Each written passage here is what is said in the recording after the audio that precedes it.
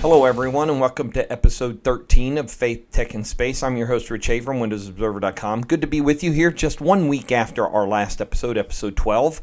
As promised, I'm in this lull from classes right now, so I've got the ability to be able to sit down and do a show every week. So this format will be a little shorter, of course, because we won't be covering 5 weeks worth of stuff.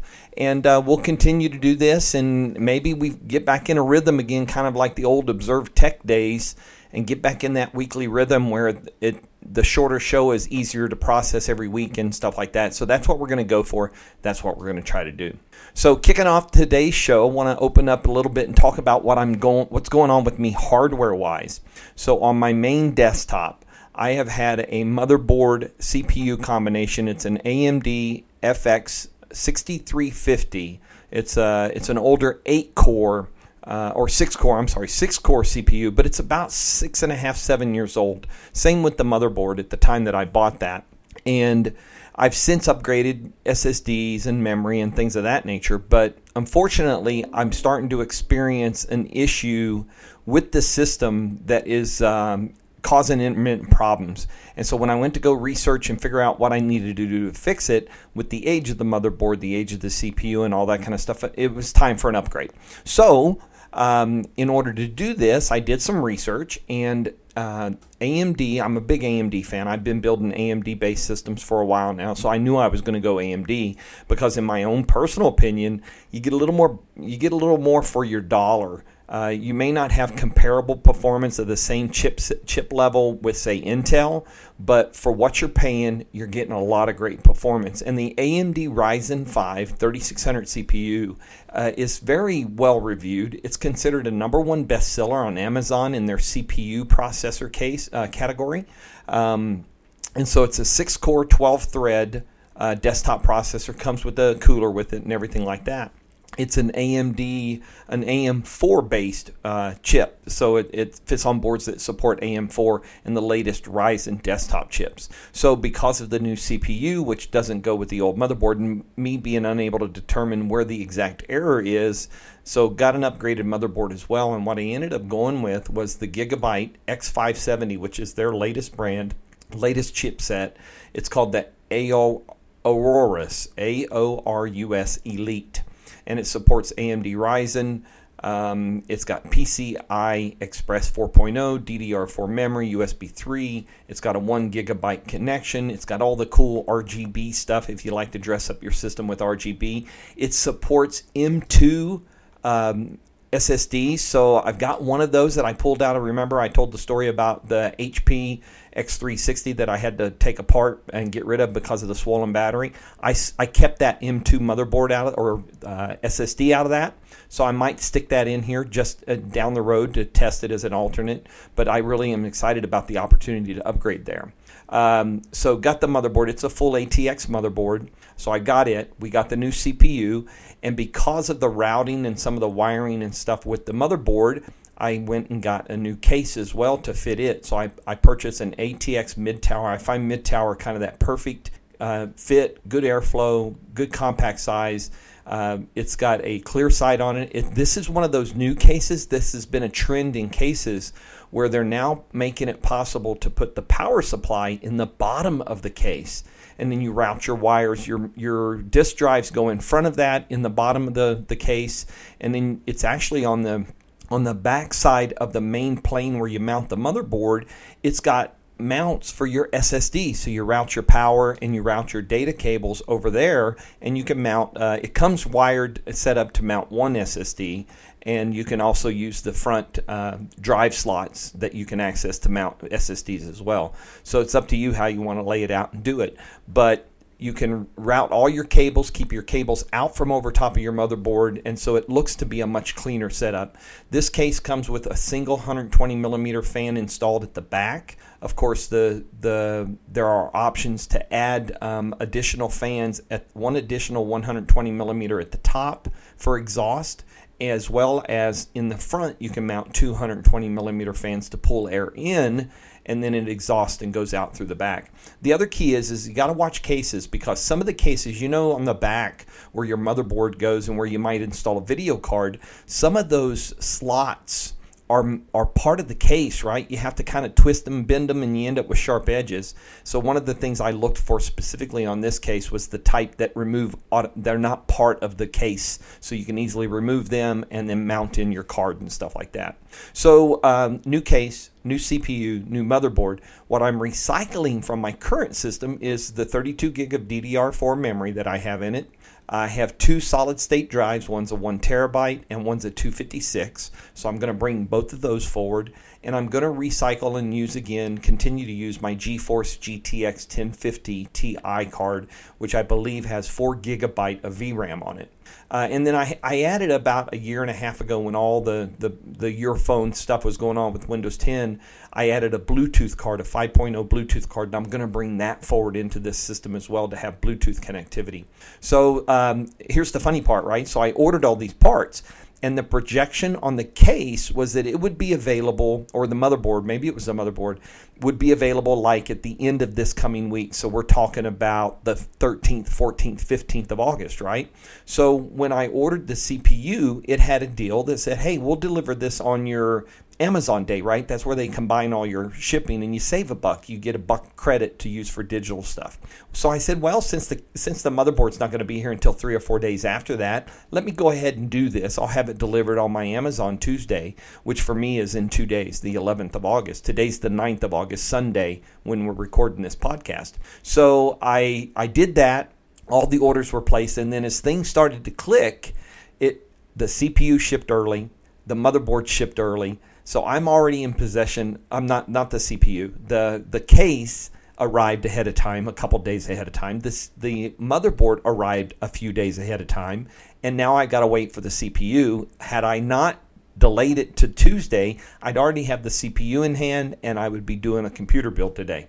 But that's the way things go. So that's okay, though. So I will have the final piece on Tuesday, and so the decision is do I wait Tuesday night? Do I have a big build out and kind of go for it? Or do I wait until next weekend and start then? I'm not sure.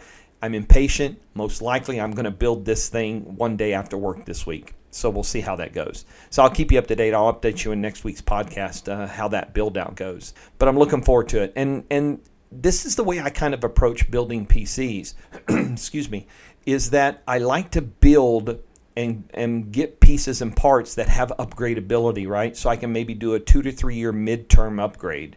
So this motherboard supports higher. It goes all the way up to like Ryzen 9. So like 4 generations of the Ryzen chip. So I could potentially upgrade the CPU down the road. I can probably upgrade to faster DDR RAM.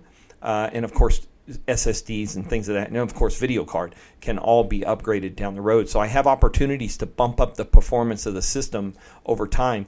The difference between what I'm doing now compared to what I have is going to be significant. I went to a benchmark website and compared the FX 6350 CPU to the Ryzen 5 3600, and it's like a 4-fold performance increase. So I'm looking forward to getting this all put together and see how that comes together. So that's what we will be doing around that time. All right, on the faith side, not much has changed. I mean, last week we talked about the fact that I'd closed out a couple classes. I had grades for my local patristics class on my final paper, which I got a commendable grade on, which is the highest grade we get. And then we've wrapped up also my scripture class. So both of those closed out. So I took a couple days ago, I took all my files, all my study materials, all the stuff that was generated paper-wise over the course of the last year, this first year of aspirancy towards my studies and formation, and I put them together, and I've got 3 separate accordion files full of stuff that relate to this first year that are now archives for me. Anyway, I'll go back to them at some point, but they are archived and stored, and I'm slowly starting to prepare the bits and pieces I'll need for year 2. So did that, took that, but it's really nice to have the break from not having daily homework or daily reading or daily forum assignments and things like that. I did mention last week that one of the things that I would be doing this weekend was going to buy my first vestments. So vestments are what we wear during the Mass. And for myself as an aspirant, one of the events that are coming up here next month in September is our rite of candidacy Mass. So the rite of candidacy for holy orders is the first time that we publicly, in the Mass to the bishop, express our intent to move forward towards holy orders and ordination. It's certainly no guarantee of ordination because we still have just a little less than 2 years of study and formation to go. But it's a point where we move off from being aspirants, that this first year is kind of evaluation. We're learning, we're doing classes as you've heard about, but we're learning and we're doing that kind of stuff. And then the moving into the second year, once we go through the rite of candidacy Mass, we become candidates for holy orders. And so our formation continues, but it's just in a different state. And then again, going to this Mass with the bishop, all 7 of us in my cohort will make that known. We'll publicly express that in the Mass to the bishop and make that public. So that is coming up. So yesterday, I went down to St. Augustine to the shrine of Our Lady of La Leche and met my mentor, my deacon mentor, and we purchased my first vestments, which was an alb. That is a white vestment that goes from your neck. It has long sleeves with big open sleeves, and it goes all the way down to the top of your shoes. And then a cincture, which is a rope that gets tied around your waist and is used to help hold the alb around your waist, and it helps kind of with the hem and stuff like that. So anyway, we got that stuff. Got it purchased. The folks at the store down there were great because the normal place that you would do that isn't open on Saturdays. We didn't realize that. But we spoke to the manager of the retail store there at the shrine at the gift shop. They made a phone call, got us access, got us over there, showed us where the rack was. The first one I picked up off the rack was the one we bought. It fit well. It was a great setup. My deacon mentor bought me the cincture as a gift, and we came home with it. So now to get it pressed and have it ready for next month. So that was pretty neat to be able to. There's an element of that, of making that purchase that there's a real to it. If you understand what I'm saying, I in no way make any assumption that I am automatically going to be ordained in 2 years. There's a lot to go on between now and then. I'm certainly moving down that path, and if God's will is that I be ordained, then I will be ordained in a little less than 2 years. And so I don't like to make any assumption that my ordination is an automatic or anything like that. There's still a good travel, a good journey to go with that. But buying your first vestment is really kind of one of those moments when it's like, wow, there's a real to this, that kind of this path and journey is a very real thing. And I've known that, but again, making that investment and stuff like that just kind of gave me that new thought about the process. So I am going to include a link to the webpage for Our Lady of La Leche, and you can check that out and see a little bit about that. The other thing we learned this week was we heard from the director of Deacon Formation, and we got our first syllabus for one of our local classes this year. This one will be a class that we have in November and December, so our second class of the year. And this will be on the theology of the body. Now, the theology body is the teaching of the church concerning human sexuality. It focuses on the history, or the class is going to focus on the history of this theme and theological tradition of the church. We'll cover basic moral values. We'll talk about chastity and how it applies to all states of life. And when the church says states of life, they mean single, married, ordained, priest, clergy, deacon, whatever it might be, sisters, religious. That states of life is your state of life. Theology of the body was a very big subject for St. John Paul II. He spent 5 years writing a couple books and giving weekly messages on theology of the body during his weekly addresses from the Vatican. We're actually just going to have 2 full class days for this, so we have some pre-reading and some preparation to do. One of our first assignment to turn in before our first class is we have to write an 8-minute homily on the theology of the body, and we've been given 3 Vatican documents about theology of the body that we have to have quotes from as part of our homily to talk about theology of the body.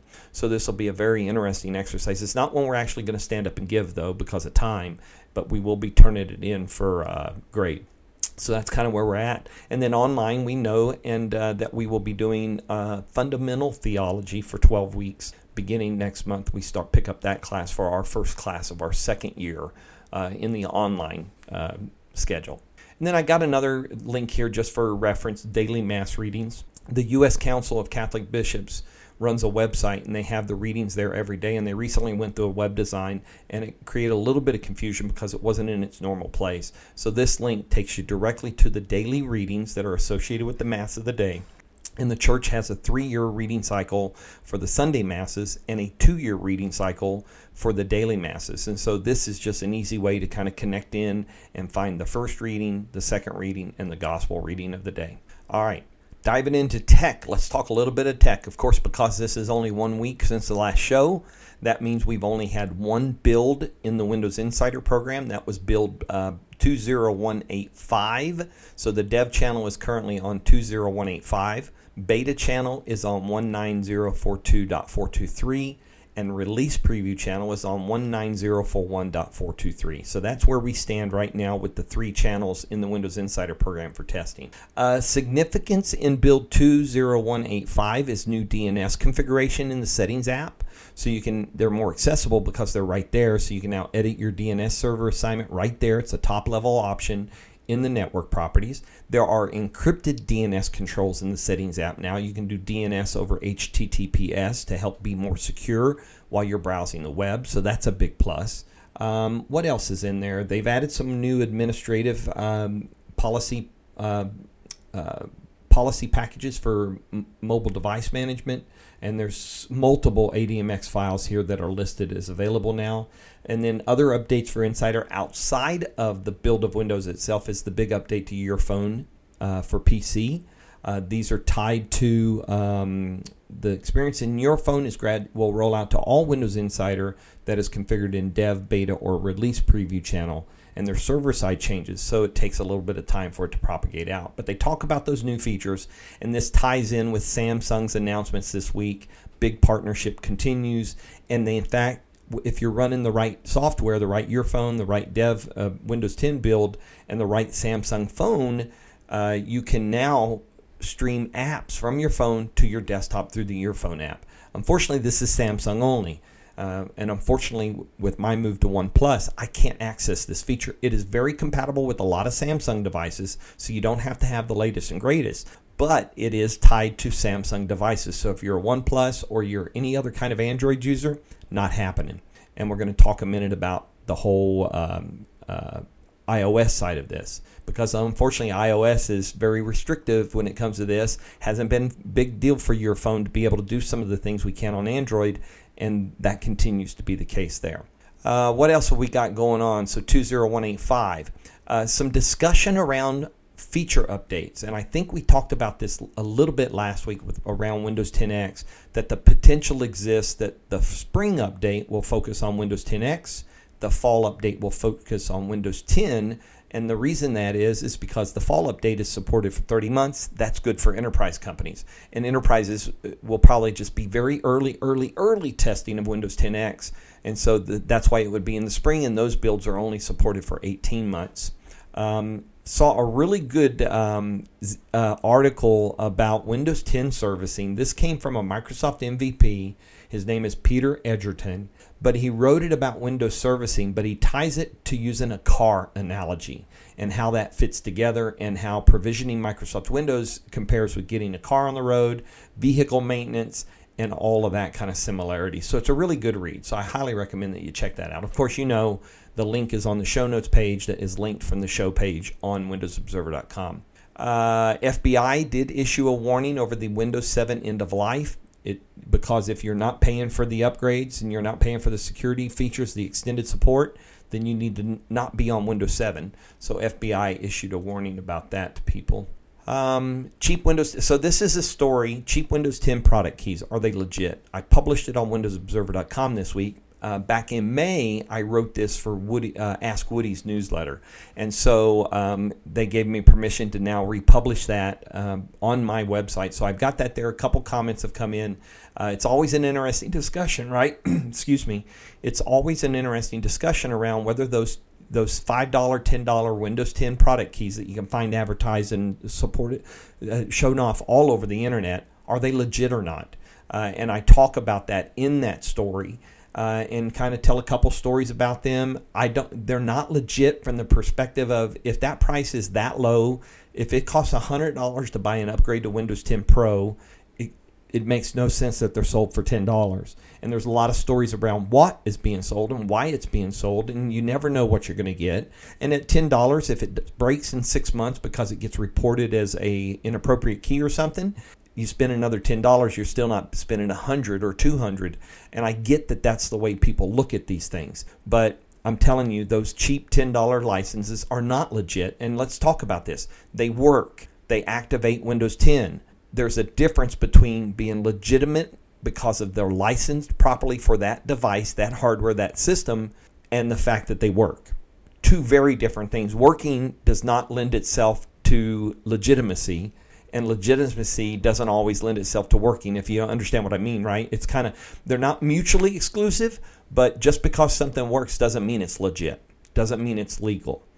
Will it work for a while? Sure, it will work for a while. People have commented about this, but someday it could just disappear from use. And I talk about that in this story. So if you're interested in that read, you can check that out.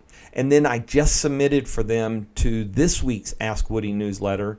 I shared my DNS black holes experience, right? I think I've talked before about testing out Pi-hole on a Raspberry Pi 4.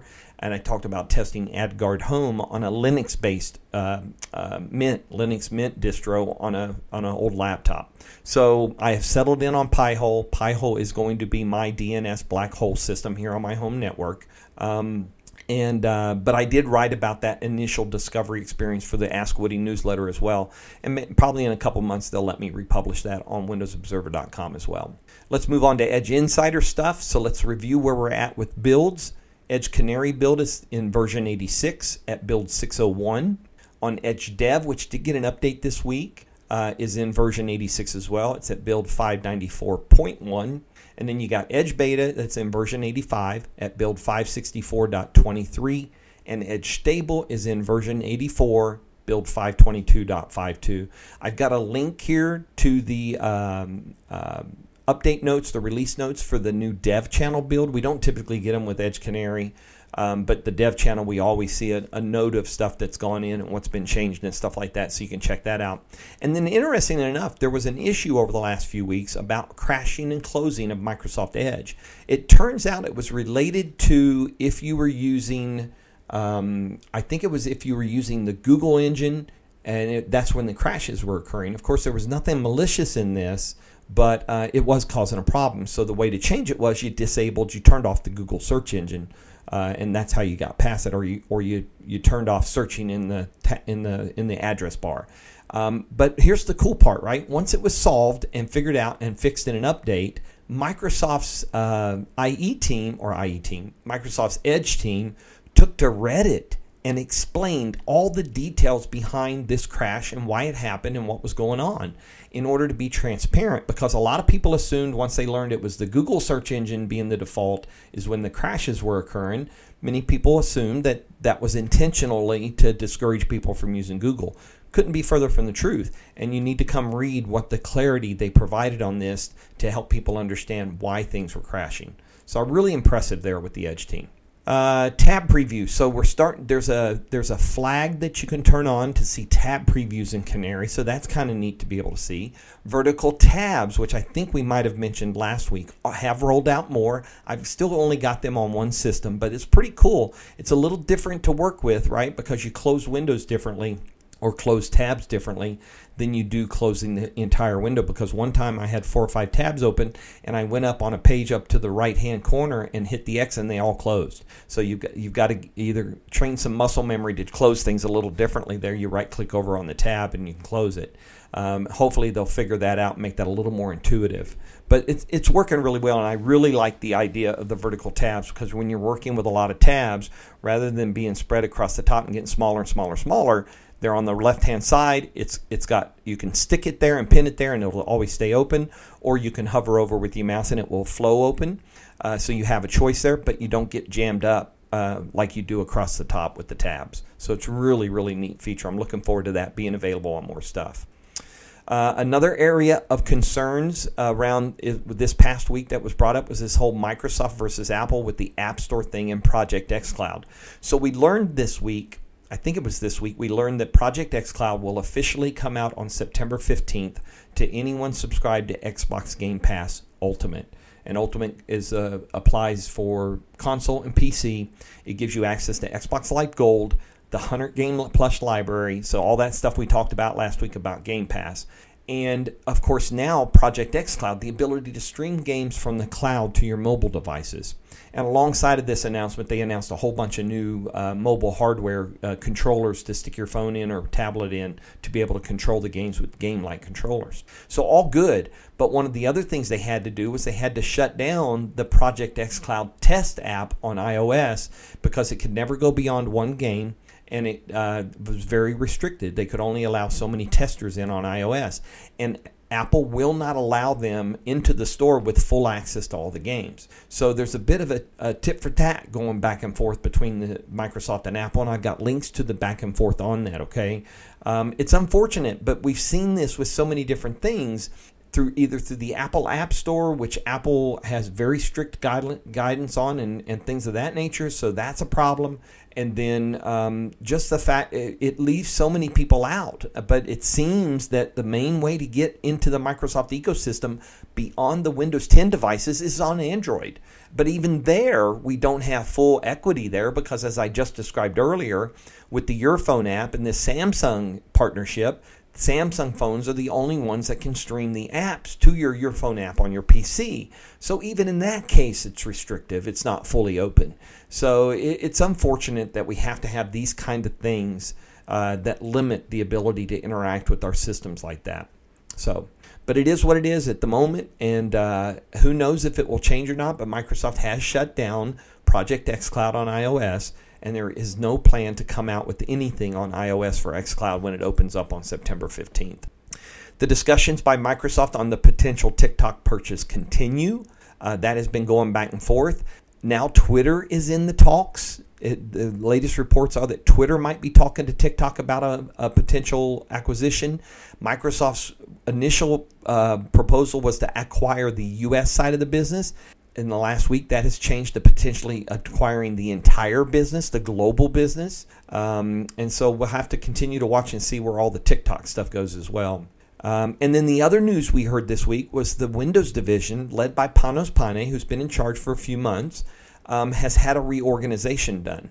Get two very different headlines, though. From Thurrott.com, it's Windows Rocked by Major Reorg. And from Mary Jo Foley on ZDNet at All About Microsoft, it is the Windows Reorg brings more of the Cosign team under the Chief Product Officer, Panos Panay. So real quick snapshot. I won't go through all the names and stuff like that because it'll do you easier to go read Mary Jo's or Paul's story about this, and you can get an idea of what's happening. But I'll tell you, the snapshot here is that more of the core OS team, the Intelligent Edge team, Azure elements of Windows 10 and Windows as an OS are coming underneath Panos as the Chief Product Officer and the guy in charge of Windows 10. So this lends itself to a resurgence of sort that Paul Thurrott, I think it was, that talked about, and maybe Mary Jo as well. It's kind of a resurgence of the OS in the company. A lot of resources are being directed towards it, and this could all tie together with what we discussed earlier, right? With Windows 10X and the work on Windows 10X, with the fall update, the spring update, and all that configuration. Don't forget, Panos has only been at the reins for about 6 or 7 months. So he has not had a lot of time to put his finger on everything and to kind of put his touch. And even the May 2020 update that we just got was not fully developed under Panos' leadership. This next update potentially gets more of that, and most certainly 21H1. So a lot is going on in Windows, and this is going to be very interesting to watch for a while. I already mentioned the Microsoft and Samsung partnership stuff. I've got links to that. Microsoft Rewards is going to help you get Xbox Game Pass for PC and other things. You can read about that at PC World. Microsoft Ignite announced this week that they will be holding Microsoft Ignite on 22nd, 23rd, and 24th of September.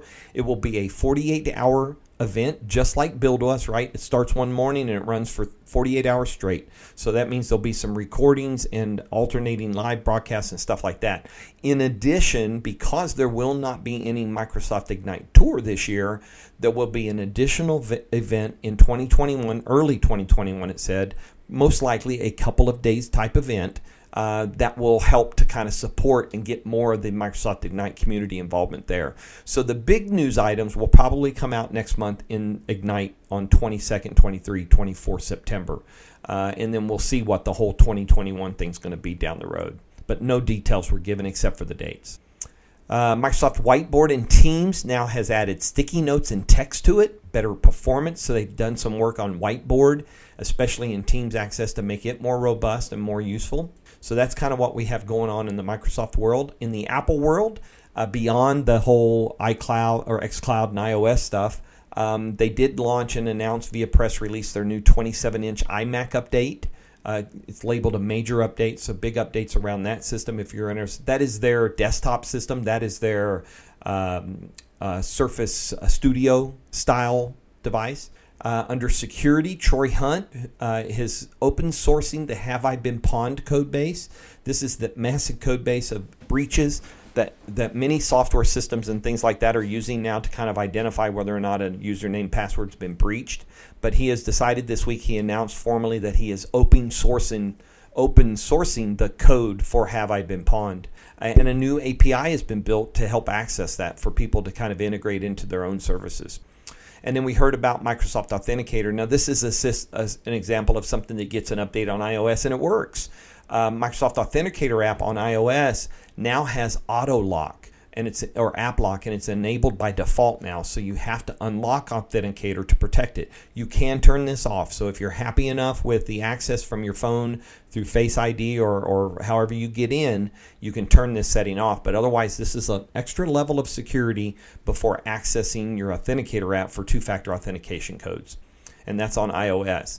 I can't remember. They didn't mention anything about Android, so I'm not 100% sure if this has made it to Android yet or not. On the Google front, Google Play Music is shutting down starting next month. Paul Thurrott's got some details about that. They've got instructions for how to download your music. Again, another, not unlike Microsoft, another consumer service from Google that is going by the wayside. And they also published an update on Fitbit because there were some questions about their wearable devices and what they're doing there and what they're doing with data. So about the devices, they've done a deal to get Fitbit hardware, but it's not about the data. They're going to continue to protect that data, the health and wellness stuff. They're not going to use it to target ads, et cetera, et cetera, et cetera. So there's an explanation here from the Senior Vice President, Rick Osterloh, of Devices and Services, kind of updating on the Fitbit thing. And it's specifically geared towards Europe because of GDPR. All right, so we got that. Miscellaneous type of tech. I did link here a Wired interview with Bill Gates, an updated interview with him around COVID and all kinds of other stuff. And we learned that the way he helps the family out at home is to wash the dishes and to help in that kind of stuff. That's what I do. I wash the dishes after my wife cooks and feeds us, or when she's baking. I wash the dishes. That's kind of what I do. It's my part. It's my contribution. And I like manually washing dishes by hand. We have a dishwasher and we certainly use it, but I really enjoy washing dishes by hand as well. Okay, gaming. Let's talk about gaming a little bit. Lots going on there, as we mentioned earlier. New Xbox Microsoft Store experience has rolled out to Xbox Insiders in at least preview alpha. I'm not sure if it's made it to the other levels of alpha yet. Much faster. There's a great demo video from Major Nelson, but it is a much faster experience in getting in. I hope they built it on React, which is a faster system. That is what they used to build the new Xbox app on Windows 10. Hoping they rebuild the store on Windows 10 and the same thing to help speed it up a little bit as well.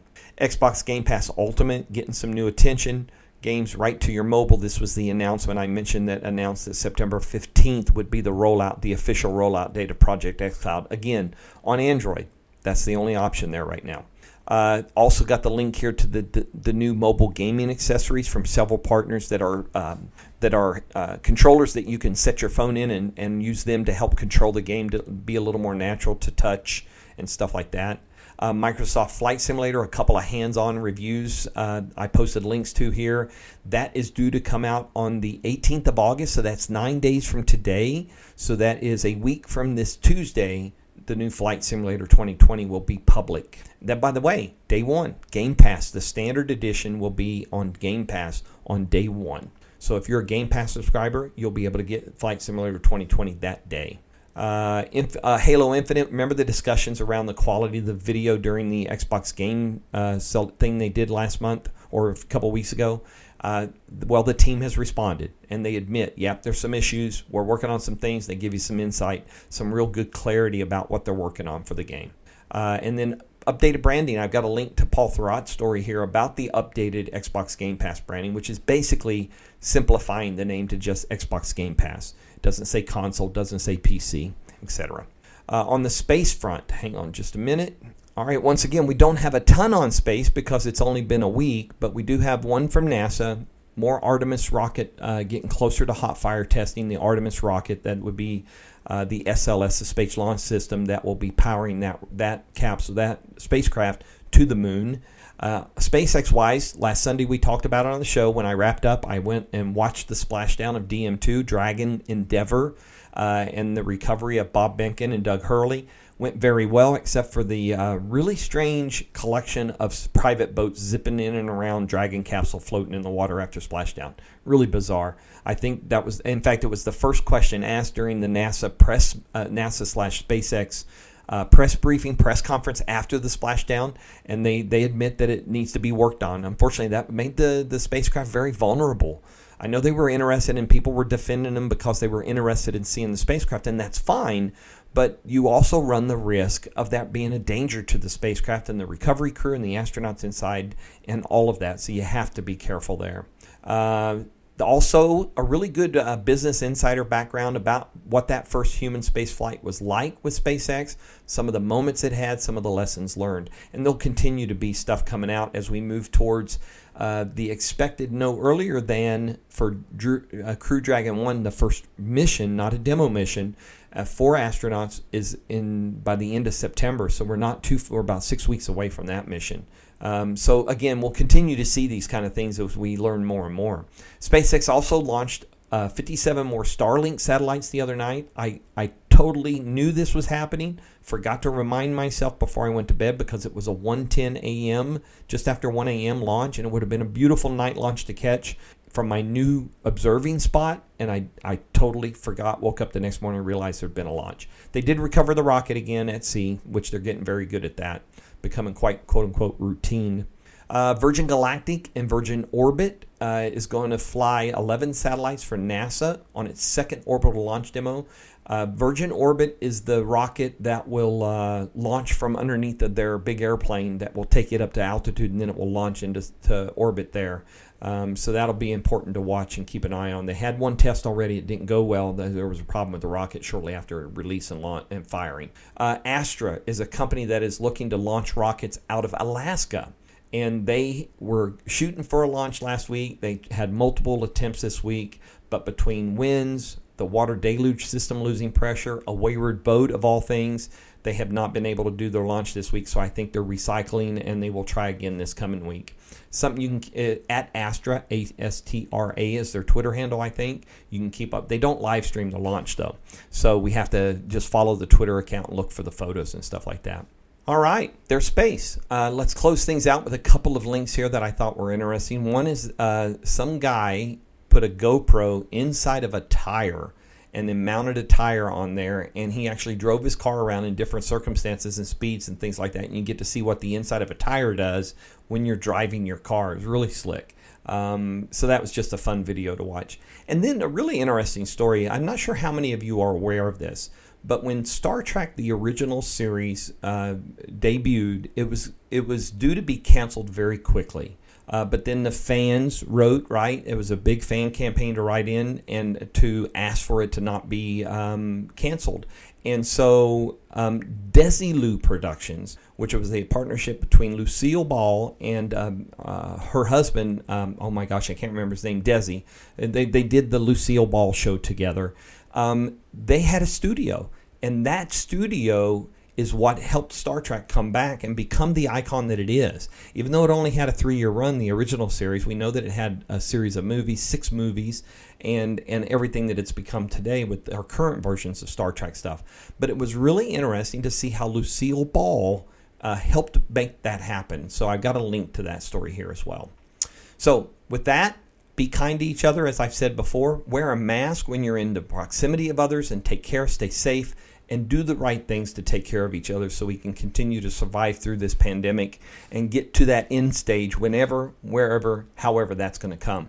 So until next week, blessings to everybody. Stay safe, stay healthy, and keep your systems up to date. Take care.